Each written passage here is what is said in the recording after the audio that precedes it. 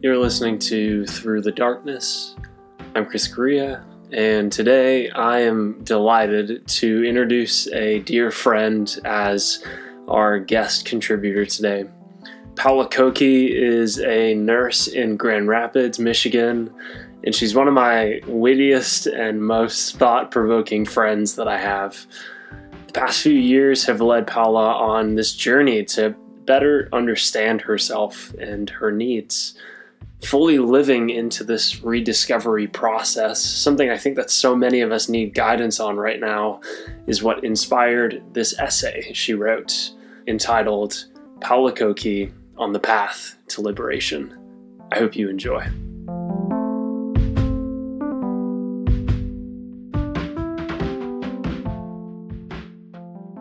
I've been taller than my mom since the third grade.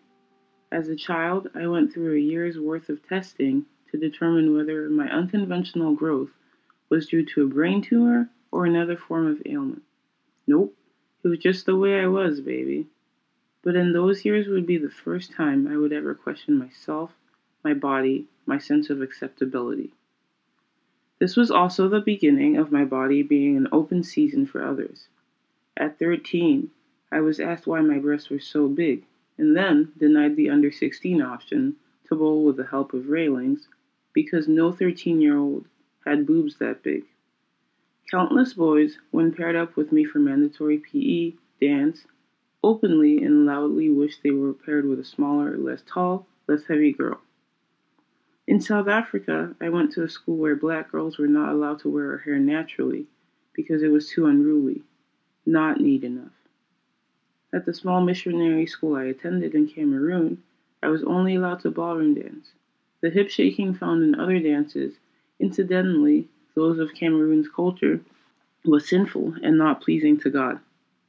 Evidently, from an early age, my unnaturally advanced body garnered attention from literally everyone, which caused me to shrink myself, physically, figuratively, to not call attention. My parents are heroes, beautiful reflections of the image of God. The work they've done and continue to do has empowered so many, lifting people out of poverty, creating new necessary systems, as well as feeding and housing many.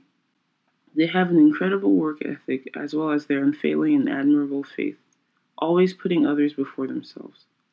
Live your life in service to God and others. That was always modeled to me, consciously or unconsciously.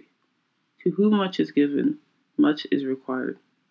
As someone so fortunate, blessed in so many ways, I was to turn around and be a blessing to others. My child brain internalized these messages to mean that my hurts, values, and desires were trivial compared to the great need out there. So, I learned to focus on others' physical, emotional, and spiritual needs, while actively keeping a tight lid on my own internal landscape. Two other factors reinforce the thought pattern. First, I am naturally very attuned to others' emotional and mental states. Second, my missionary school, still near and dear to my heart, but flawed like all things human, taught me to seek more of God, less of me. I still deeply desire for God to be at the center of my life. However, the way many churches preach the conditioning I lived out, squashing my needs and personality because I feared my selfish, sinful core, is harmful. Their expectations were incongruent with a deeply personal, penitent, and yet liberating relationship I believe God calls us to. Regardless, these factors made it so my internal scaffolding, what I needed to be able to recognize, process, claim, and yes, even honor my emotions, was insufficient. I could not fully understand this Paola Josephine Koki Ndombo girl. Did not know how to. Although I experienced all her feelings and values, they were also unexamined and foreign to me. A recurring theme kept presenting itself. I was so frequently at the mercy of others' standards, expectation, criticism, and assault that I was never asked or questioned for myself the fundamentals of my life, what I wanted, who I was, and what I thought, expected, and valued. So naturally, not having this muscle to exercise, I centered others before centering myself. I internalized others' stories, letting their narratives take the driver's seat. Those narratives were debilitating and self-deprecating, and would take years to unlearn. It is with all this unclaimed baggage that I showed up to Calvin College for my undergraduate career, and on my own, for the first time, waded through the deep and murky waters of depression. I wasn't in tune with my emotions, so I did not name or process my depressive seasons until I was well past them. When I look back at those years, filled with so much joy and community, yet so much pain and confusion, I feel bad for my past self. She carried so much alone, with no idea how to process it or reach out. She was trapped. What's more, because she was so good at putting on a show, not very many people knew the extent to which I was struggling. I kept struggling until I met a good friend, one who listened to me and sheltered me, loving me as her own pretty much since the day I met her. She has continually acted as a mirror for me by echoing what she would hear from me, encouraging me to practice grace without judgment, and welcoming me to learn for myself. She suggested I join a mindfulness group where I learned and grew so much to see myself, to name, claim, and acknowledge my feelings and emotions. Truly, she changed my life, teaching me to give myself permission to be my full self and to know that I was enough. Not just enough, I was cherished, as were the emotions I carried. It's not a groundbreaking discovery, but it made such a difference in the person I was becoming and continue to be. Part of claiming my identity was remembering and reclaiming my love for movement and competition. The Public Run, an online running club utilizing running as a container to rewrite the stories we tell ourselves, helped me return there. We identified general and athletic metrics in our lives to evaluate whether they were useful to our running practices or the people we were now. We used mantras, meditation walks, and honest commitments to listen to our bodies, our values, and our lives to build new metrics for ourselves. Be honest and be gracious with ourselves, and always, always begin again as needed. These metrics gave me more language and tools to really learn to center myself in my own life. Over 3 months, we relearned and committed to these 3 truths. I know myself, I trust myself, I enjoy myself. I know myself. In the Public Run, the beginning of a journey towards embodiment started with an inventory. We had to identify old metrics we'd been living by, outside voices that had shaped us, as well as the ways we silenced ourselves and our bodies. From there, we were asked to practice radical honesty and identify how outside pressures shape our identity and self-perception. In one of the exercises, I remember having to uncover some of my core beliefs by journaling about what I thought about myself as I was running, free writing style. I was prompted to revisit these sentences and then ask 3 separate times, what do I really mean when I think this?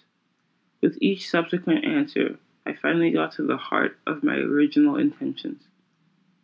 More often than not, for me, it came down to feeling inadequate. I'm not good at or for anything.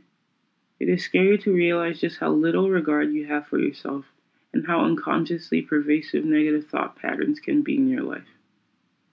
I began to pull at threads of my life to unravel what is and how it was shaped by what was. This reflection helped me put to bed what no longer fit, so I could fully step into where I currently stood. Doing so also helped me begin to heal my gaze on myself and my life. Although several strategies helped me do so, the most powerful was practice and repetition. What you focus on, you will improve, and the Public Run helped us practice self-acceptance and embodiment daily. We used the tool of daily mantras. This is my body. This is my home. My value does not increase or decrease the closer I am to my context appraisal. I am strong. I am capable. I have the strength to adjust, to honor my body, my energy, my voice. We were practicing replacing old voices with newer, empowering ones. We were rewriting our stories. This process was like getting to know an old acquaintance.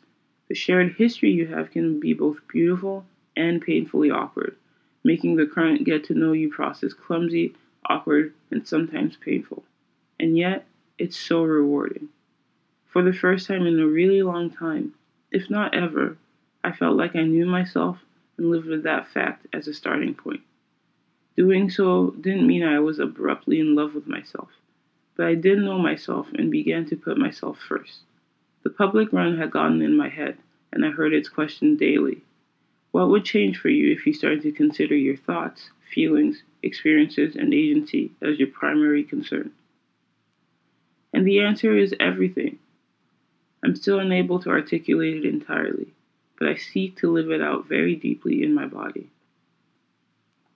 I trust myself. This trust was a critical turning point. I've grown up in so many different countries and around so many perspectives: politically conservative, politically liberal, devout, non-practicing, fundamentalist, irreligious. The people I've learned from, love, and treasure from context to context have viewed things very differently. Because I historically centered others before myself, my environment held a powerful sway on my beliefs and perspectives. And part of this tendency was and is natural. But somewhere along the line, I lost trust in my ability to know and uphold core beliefs and values. I'm still not going to be the first person in the room to think I hold the capital T truth. But I learned to live in the in-between, holding things in tension. I very much like that about myself now. But through this process, I could unpack my worldviews and opinions. Honestly, I was met with more questions than answers, and the angst that came with them. However, they were my questions and my voice, long overdue reckonings. My world is not black and white. I hope it will never be. But I trust that I will always ask the questions, always be empathetic to diverse perspectives, always look for the teachers, always act in ways that are just, fair, and loving, and correct myself when I don't. At this moment in time, those things matter to me more than having the most knowledge or the best action. I trust myself. I trust that I will continue to grow, change, learn, and unlearn, and most importantly, I trust God's sovereignty, even if I don't always like it. I enjoy myself. Here's where we've landed, people. We've gotten past know and trust, and are now at enjoy. Granted, I backtracked in the last month, and have had to recenter myself at the wheel once again. But here's another beautiful thing that public run taught me. I can always begin again. And so I have. While still working on this imperfect and non-linear progress, I have begun to enjoy myself immensely. What happens when you just accept yourself and free up mental space, instead of finding ways to achieve society's norms? You begin to find things you genuinely enjoy about yourself, and invest more deeply in your vocation and purpose, your passions and interests. So here's me. I'm a fun and hilarious person. I have great adventure ideas. I'm active and enjoy time outside, and I think I have a quieting and grounding effect on people. Most importantly, though, I can increase others' empathy for their fellow humans, to celebrate and teach others to celebrate one another more. This ability is something I love and so thoroughly enjoy about myself. In so doing, I mirror the Christ I believe in Christ's unconditional and redeeming love. Although being a good servant of Christ, as defined by evangelical Christianity, was very important to me growing up, I always felt like I fell short. But I believe in an amazing God, one who knit me and knows me deeply. God uses my personality, passions, weakness, and emotions for God's purposes, one of which is to set others free. I don't have to fight myself anymore. I am cherished, worthy, and purposed. Did I mention fun, too? You've now read through me unpacking my journey up to this point, a journey that has been rife with identity struggles, disembodiment, and deep, deep emotional heartache. Introspection, radical honesty, kindness, and grace towards myself have brought me to this, sitting in the knowledge that my full self is worth centering. Some lyrics from a favorite song of mine conclude, "To know and love ourselves and others well is the most difficult and meaningful work we'll ever do." That is truth.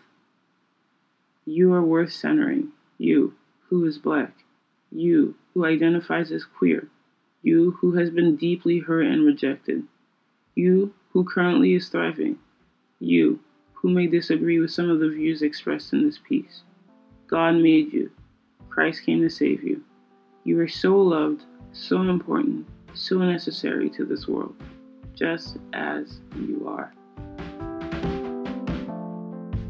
Thanks for listening, friends. And if you're not already, be sure to follow Through the Darkness on Spotify to stay up to date whenever new segments are released. You can also follow our online journal at chriskringle@wordpress.com. Take care, friends.